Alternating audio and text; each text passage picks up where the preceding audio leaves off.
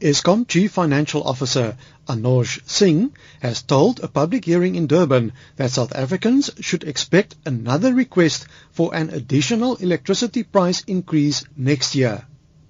The National Energy Regulator NERSA awarded Eskom 8% increases each year for 2013 to 2018. However, Eskom says it cost them 22.8 billion rand more to generate the electricity needed in 2013-2014 and is requesting a further 8.6% increase to recover their costs.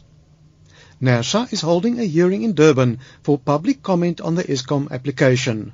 Singh has told the hearing such applications are international best practice but new to South Africa. I think with us having greater engagement around RCAs, I think you will find that it would become part and parcel of planning processes going forward. If I were at Transnet, for example, probably have to anticipate that, listen, there is an 8%, but there is an RCA process that will come. And therefore I have to, take the 8 plus something. Durban Chamber of Commerce advisor Justice Mataruse told the meeting that 86% of the expenses Eskom wants to recover is due to lower than expected sales and the cost of using open cycle gas turbines to avoid load shedding. eThekwini Municipality Chief Electrical Engineer Loshan Mudliar says Eskom overestimated economic growth by 256% and underestimated the use of gas turbines in emergencies by 300%. And I think we're also faced with similar challenges like Eskom. We're also faced with the issues around how will the economy recover, how much we're going to sell, companies closing down and things like that. So pretty much we faced with very similar circumstances, most probably on a much smaller scale. Truth be told, in 13-14 we actually did a very, very good forecast. We were out by most probably 10% and nowhere close to the 200% that Eskom was out by. Mudliar says as electricity prices increased by 147% since 2007, unpaid power bills in the metro went up by 161%. He says sales also went down by 6% as more and more households find it more viable to provide for their own needs through solar power. Representatives from community organizations say in poor suburbs the lights are going out.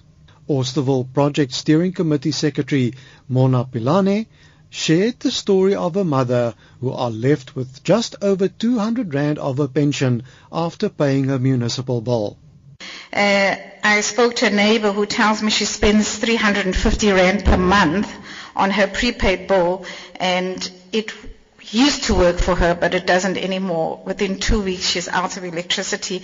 So I said, is that why you sit in one room with the lights on just in that room? And that's the electricity she gets. Wherever she goes, just in that part of the room. How sad is that, that we have to come to this, people struggling to keep the lights on.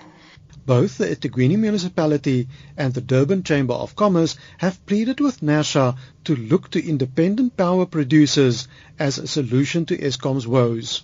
Mudliar says South Africa is missing the opportunity to get households generating renewable energy to feed their surplus into the national grid. Durban Chamber CEO Dumile Cele says many companies want to become independent suppliers but cannot afford the high entry cost. I think South African business is really calling out to regulators and basically policy makers to make it easier for participation of the independent power producers in terms of coming to the party and producing the electricity or energy that our country needs, where often we are confronted with much red tape that hinders the process. Singh made a point of telling the hearing that in 2013-2014, South Africa only had 13 hours of load shedding, resulting in a loss of 24 million rand of electricity delivered. Mataruse, however, says this completely ignores the cost to the economy in lost production, companies installing emergency power generators, businesses closing down, and jobs being lost. The hearing continues. I'm Dries Liebenberg in Durban.